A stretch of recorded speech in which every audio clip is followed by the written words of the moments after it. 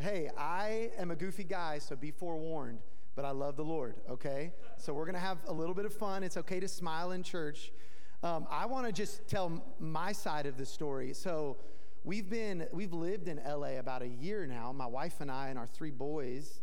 But I've just been praying. I'm like, Lord, I want like a relationship in this city with other faithful men who've planted churches and who have done more ministry than me. And honestly, I've heard, when you move to a new city, it typically takes like 10 years, and then you have friends and are acclimated and whatnot. And God, in his grace and mercy, gave me a friend like your pastor really early on, right at the end. Yeah, you can clap for that. I'll tell you this. There are very few pastors who reach out to church planters who are like nobody and say, hey, can I buy you some coffee and hear your story and encourage you? And you've got a pastor. And really what that speaks to is his character, that he cares about kingdom activity in the city, that the whole goal of your life is not just this specific church, but it's to align with God's movement in our city. Amen? And so him reaching out to me has just been incredibly encouraging. My wife and Becca and our families are getting together and becoming friends. And what's the best part about it is this. It's helping LA start to feel like home, which is a big deal for us because we want LA to feel like home. I'm like the goofiest guy, and then I'll like cry about something. So, it's gonna be a little both and today. I love the Lord. If I tear up about his word, be forewarned. But my wife is here, Kelly. We have 3 boys, Leo, Harvest, and Ezra. They're 5, 3, and 1. And so, yeah, it's been a crazy few years. Also, I've got to give a shout out. One of your family, it's the Cortezes, right? Did I say that right? No. Who came and helped us with childcare? I just asked their names. Now I've already forgot. Contreras, that one. My bad. Hey, we did a Christmas concert, and we were a small enough church that I wanted our volunteers to be able to experience it. And so you guys supplied us with the greatest family ever who came down. Yeah, so that's another way that your church has already been a blessing. Thank you guys so much for coming. Listen, they had to watch my kids, which is like watching little terrorists. So be careful. This morning, we're going to be in John chapter 15. So if you have your Bibles, go ahead and turn there. But let me kind of frame what we're discussing before we read our text, which is, what does it mean to have a full and flourishing life? Like, what is the good life? Now, our culture will tell us 150 different ways to have a good life. And quite often the liturgy or the sermon that the world and culture is preaching is that the good life is about success, the good life is about money, the good life is about stature and fame, notoriety, how many properties you have. I don't know, we were talking about Instagram earlier, but like if you just get on social media right now, it's like every other post is like how to have the best 2024 ever, to accomplish more, to become more, to acquire more, to like the world is preaching to us all the time what it means to have a good life. You can get on your phone or just turn on a TV and you'll get that message. But what does God's word tell us is a good life? That's what John 15 is about. That's where we get our church name, the Abiding Church. And so this morning, we're just going to look at what it means to have an abiding life. Let me tell you one of my fears. We have a very young church. Our church is like 20-somethings, most of the people in it. And one of my fears as I'm kind of looking at, and I'm not one of those people who like hates on the generation below me. If you're one of those, that's fine. We love you guys, okay? But like, as I look at this generation, here's my fear for some of the young people that I see. It's that Jesus is just an enhancement to their life, not their life. They see Jesus as like, man, it's like a good app on your cell, or it's like your cell phone. It's like, yeah, this makes it better, but could you live without a cell phone? Of course you could. You could put it away and you'd live a very full and wonderful life.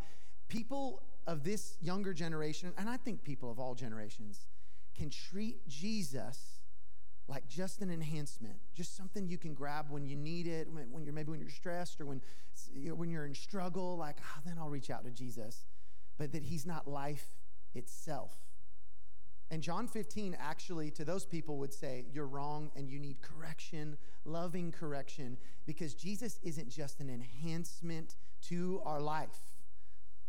Jesus is life.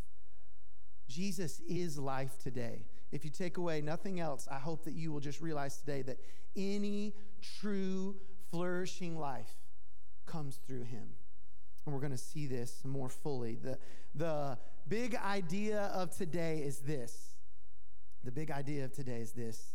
The abiding life is more than just knowledge. It's a moment-by-moment relationship with Jesus where his life produces fruit in and through our lives. And listen, I'm not one of those guys who's taking a jab at knowledge. Knowledge is certainly a part of our story, and we need knowledge. Knowledge is good, but sometimes people chalk up Christianity to be a knowledge game only. Jesus didn't come so you would know a lot of things. He came to transform your whole story and your whole life and your whole being to look like him. He didn't just come so you would get a lot of head knowledge. He came so that your knowledge would get into your hands and you would love your neighbor really well and you would see the world and Los Angeles and La Crescenta changed. Amen? And so we are looking at this idea of what does it mean to have an abiding life? And let's just look right at God's word to do this. John 15, verses 1 through 11. Read it with me. This is Jesus speaking, I am the true vine, and my Father is the vine dresser. Every branch in me that does not bear fruit, he takes away, and every branch that does bear fruit, he prunes, that it may bear more fruit. Already you are clean because of the word I have spoken to you. Abide in me, and I in you, as a branch cannot bear fruit by itself unless it abides in the vine. Neither can you unless you abide in me. This is Jesus speaking. Remember, verse 5. I am the vine, you are the branches. Whoever abides in me and I in him, he it is that bears much fruit. For apart from me, you can do nothing. If anyone does not abide in me, he is thrown away like a branch and withers, and the branches are gathered and thrown into the fire and burned. If you abide in me and my words abide in you, ask whatever you wish and it will be done for you. By this my Father is glorified, that you bear much fruit and so prove to be my disciples. As the Father has loved me, so have I loved you. Abide in my love. Verse 10, if you keep my commandments, you will abide in my love, just as I have kept my Father's commandments and abide in his love. These things I've spoken to you, that my joy may be in you and that your joy may be full. Let's pray together. Lord, God, this isn't a TED Talk Sunday. We just want to understand your word. I've got not a lot to say worth value, Lord, but if we can grasp the reality of your eternal word today, not just grasp it, but Lord, digest it, let it get into our heads and our hearts and our hands, Lord, we will be setting ourselves up for a wonderful year of a flourishing life. So Lord, let us receive your word today with humble hearts and with thankful hearts. Speak now, Lord. It's in your mighty name we pray. And everybody said, amen. I've got 3 points today, and there's could be a lot more than 3 to pull out of this, but we're just going to really pull out some of the main stuff here. And point 1 is this: Jesus is the true vine. Jesus is the true vine. And I think the question I want to ask, I like asking questions out of our points, because the point here is not to just understand the word, but it's to think and consider, how do we take this word and line it up to our life and our story and treat it like a lens? If Jesus is the true vine, are you connected to the vine? So with each of my points, I want you to take some self-reflection, if not now, at least later, maybe write it down. But verse 1 of chapter 15, he says it. He says, I am the true vine, and my Father is the vine dresser. I had a professor in college, and he was just one of those guys who just really, like, he always had it out for the Christian worldview, for Christianity.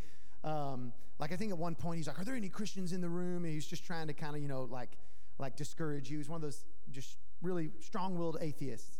God love him. And I loved him too. But I remember one time he's like, Jesus never ever says that he is God in the Bible.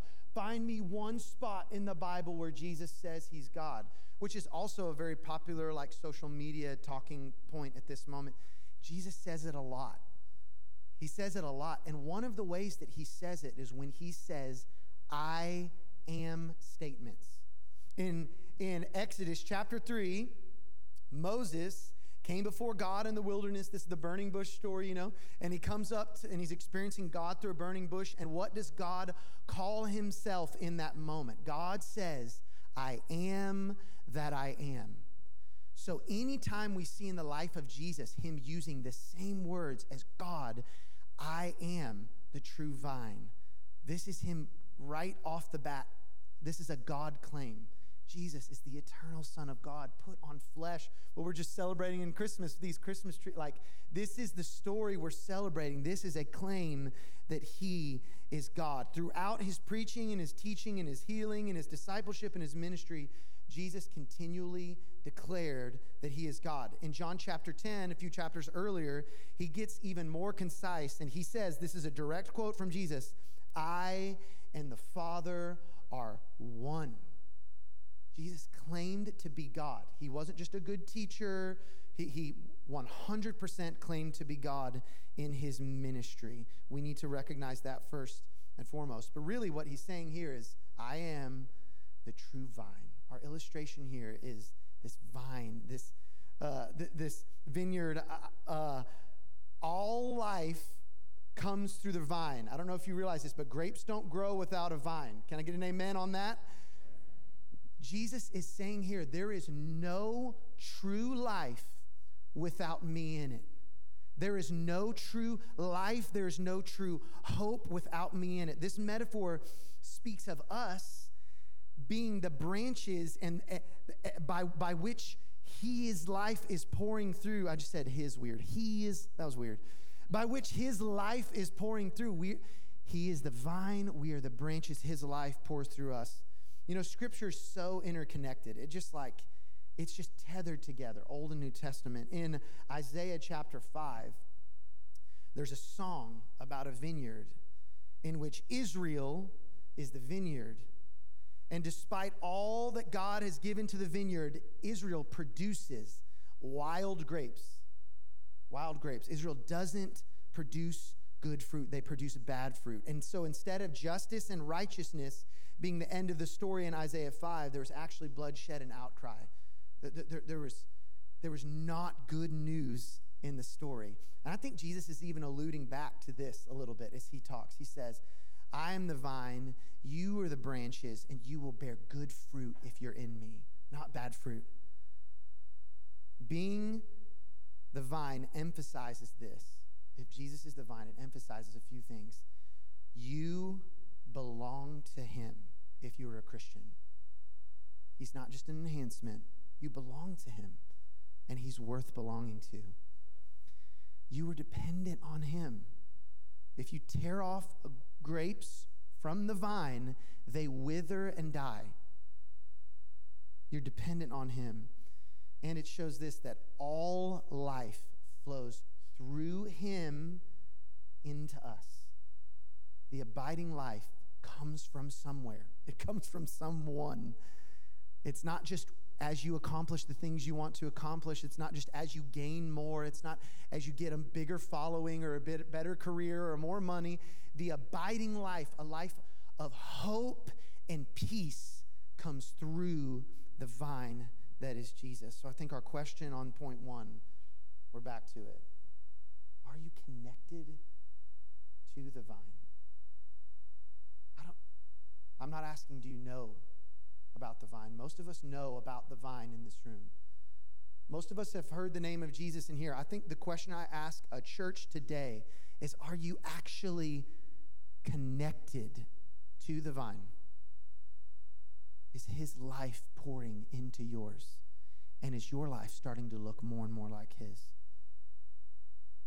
Second thing we see is that, this is point number 2, is that we are the branches And then it's kind of a second little part, and we will be pruned.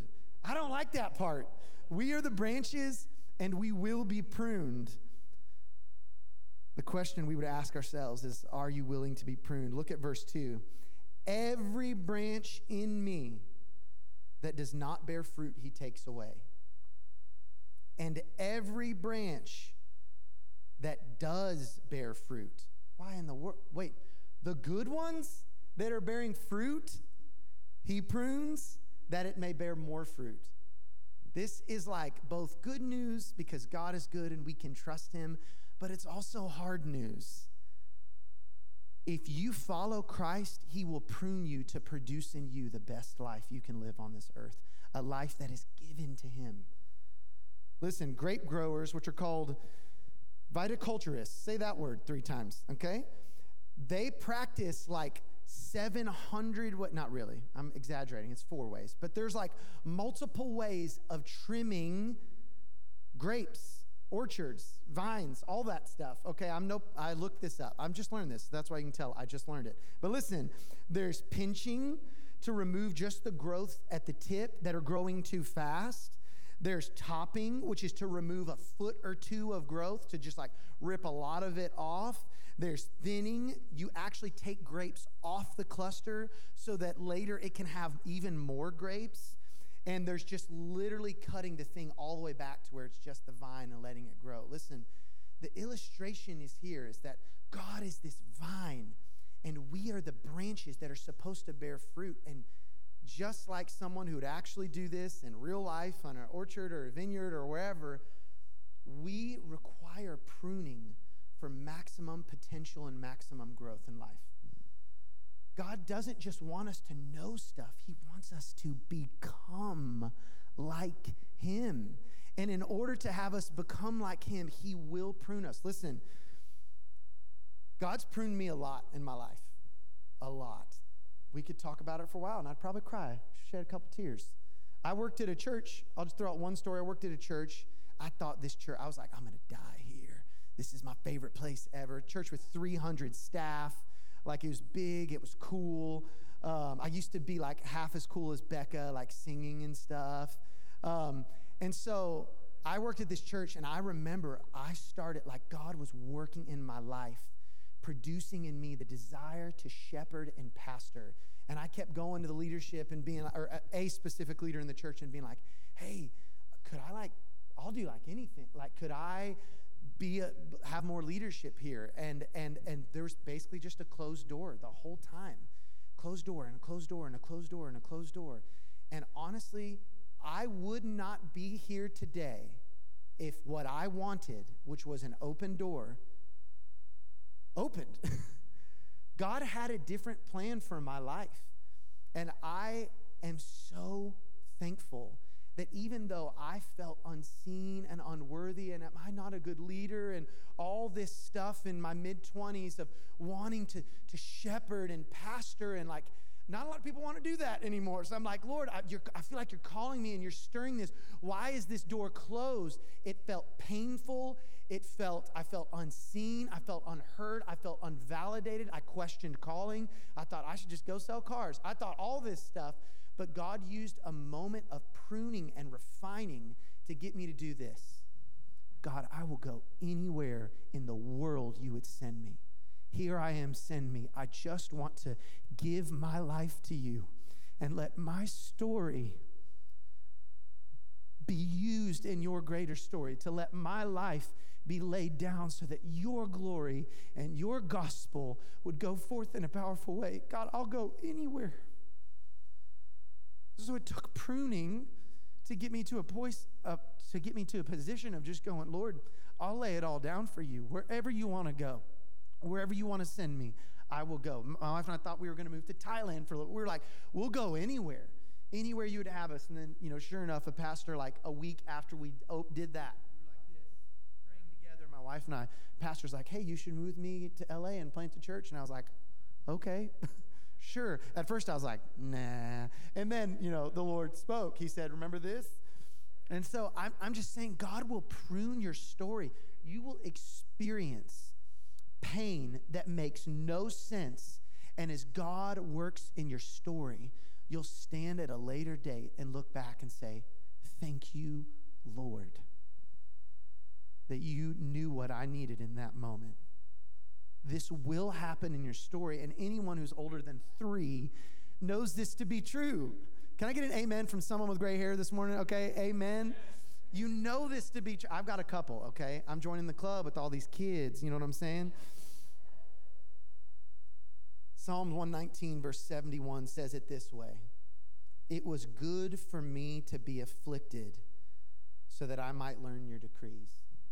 James 2, a scripture hopefully you know, says to count it all joy when you face hardship and trials, because it's producing in you endurance for this long, long race we have called life until we get to be with the Savior. How does God prune us is one of the things I want to look at for just a moment. If we know we're the branches and we know we will be pruned, what does pruning tangibly look like in your story? I'll just give you 4 ways. I think there's many more, but one of them is just through life itself. Like God will prune you through your story and through pain and through struggle and through financial struggle and through relationship collapse and all the ways God will meet you in the mess and prune you to shape you into his image. One of the ways, and I just need an amen for this one, God will prune you as you submit yourself to his word.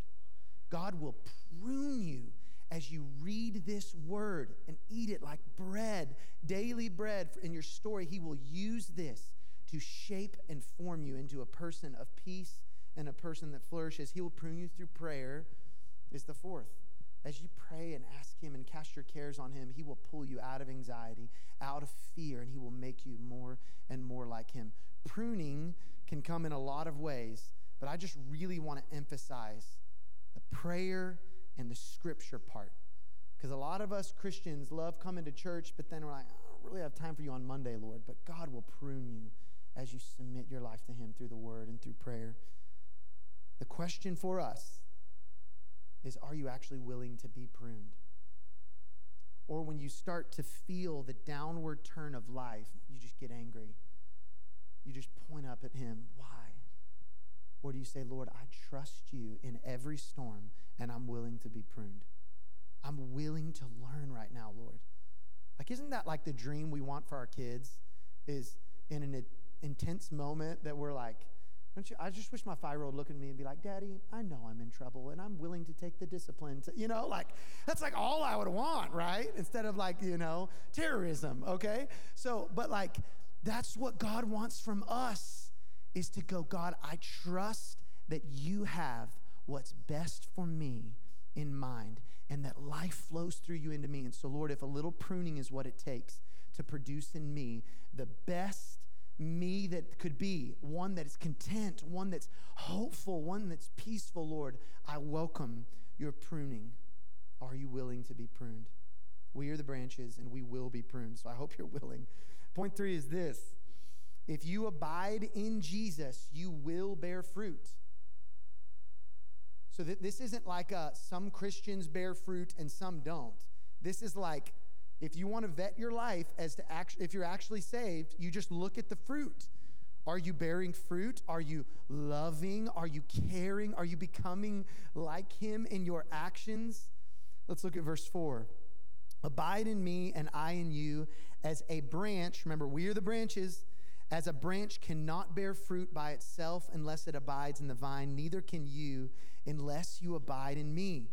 I am the vine. You are the branches. There he's saying it again, that he's the vine, we're the branches. Whoever abides in me and I in him, he it is that bears much fruit. I don't really like this part, but listen. He says, apart from me, you can do a lot of things. Nope, no. Good catch. I like you.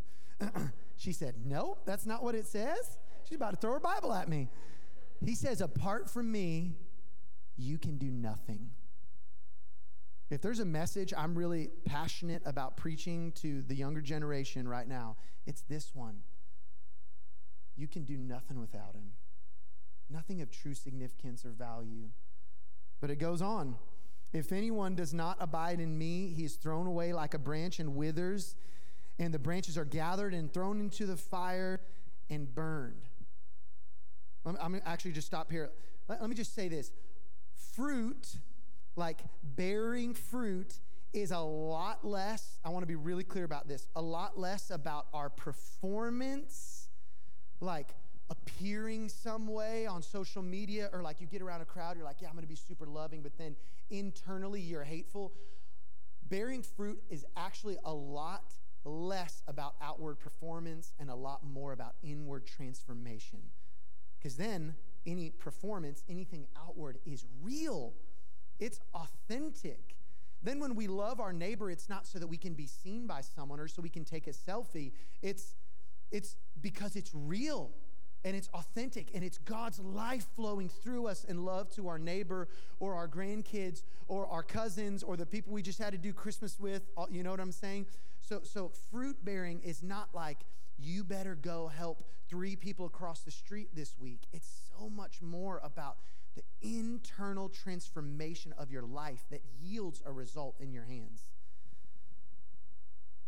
I want to broaden this out a little bit because the scripture goes on, and I want to just list the realities of abiding in Christ. And I think a lot of these are just the fruit themselves. Some of them are not.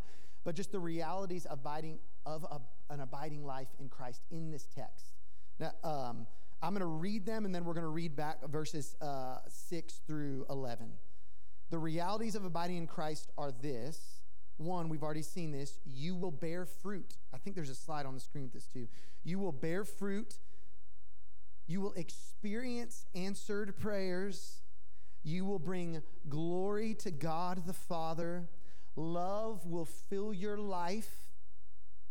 You will keep God's commandments in that you will be an obedient son or daughter of the King, and you will have the joy of Christ. I don't know about you, but that sounds like the life that I want to live if I'm going to slap on myself the label of Christian. I'm so tired of casual Christians who they wave the flag of God and then their life looks nothing like him. Listen, we've got to change that. Christians have a bad rap in our city. I don't know if you know this, but I talk to a lot of people who are far from God who their first assumption is that I'm going to be rude and mean and hostile to them. We've got to change that. And we don't change it with grit and determination. We change it with submission. That we would lay down our life and take on the life of Christ. Let's look at verse 7 through 11 here. And we'll see these things I just listed. You will bear fruit. You will experience answered prayers. We'll see this in verse 7. If you abide in me and my words abide in you, ask whatever you wish, and it will be done for you. Now that one I like. Can I get an amen? I'm like, Lord, I need a Tesla. I don't know. I need something. Okay, here's the caveat, though. It's not just ask whatever you wish if you're a Christian. If you abide in him, if his life's pouring through you, your prayers will probably be less about things you're accumulating and more about people you need to love. And guess what? God loves those people, and he'll probably put you on mission and send you straight to them, and you'll get what you asked for, and that is their salvation, their coming to know Christ, them coming to the church function, them coming to church next week on the 7th. When we ask things according to God's will, guess what his answer most of the time is? Yes. He wants to say yes to you, but more often than not, we're asking things according to our will, according to our advancement, according to our kingdoms we're building. No, we need to ask things as we abide in him according to his will, and you will be shocked at how much he will say yes to you in those things. Shocked. Answered prayers, verse 7, verse 8, you see that you will bring glory to God the Father. By this my Father is glorified, that you bear much fruit and so prove to be my disciples. I don't know about you, but I want to bring glory to something beyond me in my life. I'm just not worth bringing a lot of glory to. But he is. Verse 9, you'll see that love will fill your life. As the Father has loved me, that's Jesus speaking, so I have loved you. Abide in my love. This is some crazy stuff here. Probably a little bit more as we dig past the surface. We're talking about the love between God the Father and God the Son, not just remaining there and then we get some like shell of that love. No, we're talking about that love extended to you today in your story. The love of God, one God, Father and Son, Spirit, like one God, one essence, his love extending straight to us if we abide in him. That's some good news today. Love will fill your life because you'll experience it, and in so experiencing, you'll be able to give it. You will be obedient. You will keep his commandments. Verse 10, this is the reality of abiding in Christ. Verse 10, if you keep my commandments, you will abide in my love, just as I have kept my Father's commandments and abide in his love. And then you'll have the joy of Christ, verse 11. These things I've spoken to you, that you will attend church more. I mean, I want to say that, but that's not what it says, right? I want to say that to my people. These things I've spoken to you, he says, that my joy may be in you and that your joy may be full. How many people, this is a real question. I'm not just trying to be like ugly at, humanity right now. How many people do you know that like actually are just like oozing with joy right now? Like for real, you get around and you're like, man, they're a little too giddy. Like it's too much. I want to be one of those people. Not because I want to be annoying, but because I want God's joy in my life to be so real and so tangible that it's just kind of pouring out wherever I go. I'm like the weird guy who took, I'm from Tennessee. I might have even said y'all, so dead giveaway. But I'm from Tennessee, and I say hello to people, but LA doesn't really do that, is what I've learned. And so I've decided, basically, the choices were change or not. And I was like, no, I'm going to say hi, y'all, to everyone. So I still say hi to people, and they act like I'm crazy, which is fine. But I do it because I care about people. Like, it's not some, like, fake hospitality thing. I love people. I want people to know that, especially around our church building and in my part of town, I'm like, hi, I would love to know you. Like, there's joy in my life that's beyond my, like, mustering it up with an energy drink.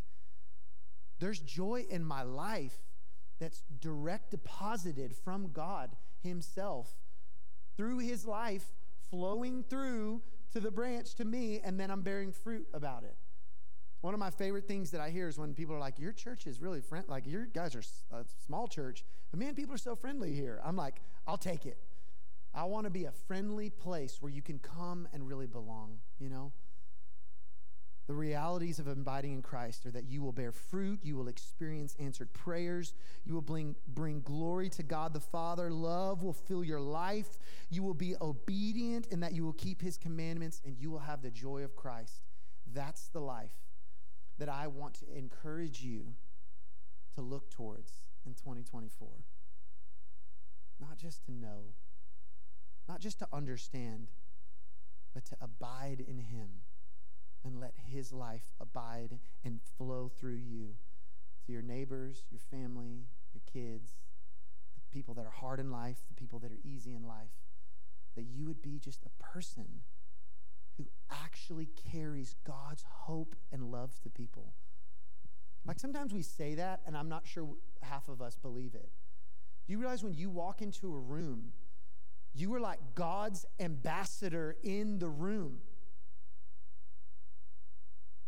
This should like affect the way that we think and the way that we live and the way that we act. When you walked into Christmas with hard family or easy family or whatever, you had the opportunity to represent Christ really well. When you do New Year's Eve parties, you have the opportunity to display Christ in your story in any situation. It could just be to grandkids. It could just be to the singular neighbor. It could be to a large group. It doesn't matter how. What matters is, are you abiding enough that his life flows through you?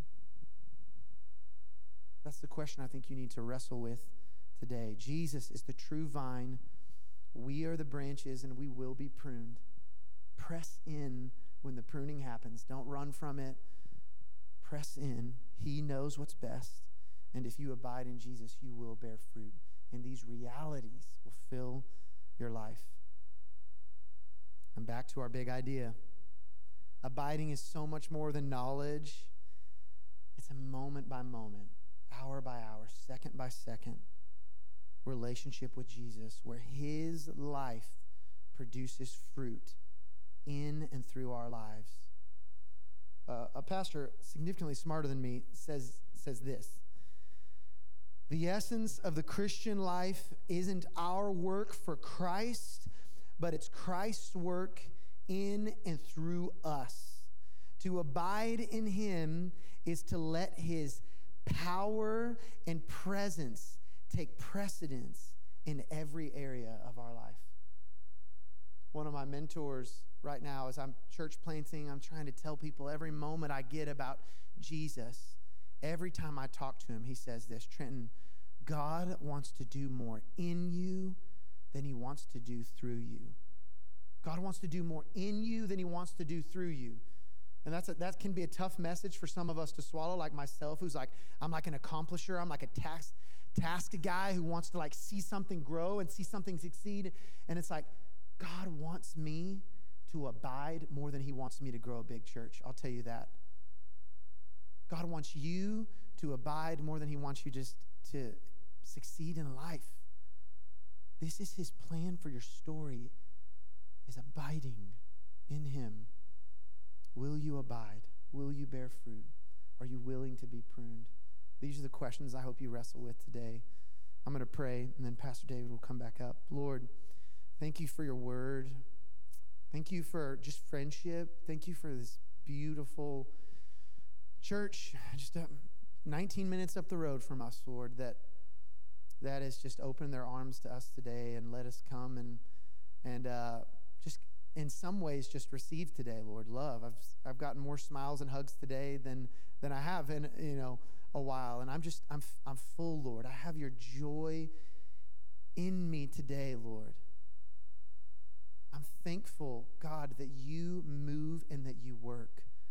May it be true of us that we're not people who know about you, but that we're people who abide in you and that your life flows through us. Lord, this is our prayer as we look at another year. Work in and through us, Lord. We are your vessels. We are your children. We are your people. Thank you for this time. It's in your mighty name we pray. And the church said, amen. All right, guys, before we leave, I know we're going to thank him in just a second, but Trenton, do you want to just hop down here? Is Kelly in the house? Where's Kelly? You here? Kelly, come on down. And if anyone from the Abiding Church wants to come down, we just want to pray over you and just encourage you guys. And so if we'd all stand, and if you don't feel like walking over here, you can extend a hand of blessing where you are. Otherwise, come on down. Let's gather around him. Let's lay hands on, and let's encourage this church and encourage this family.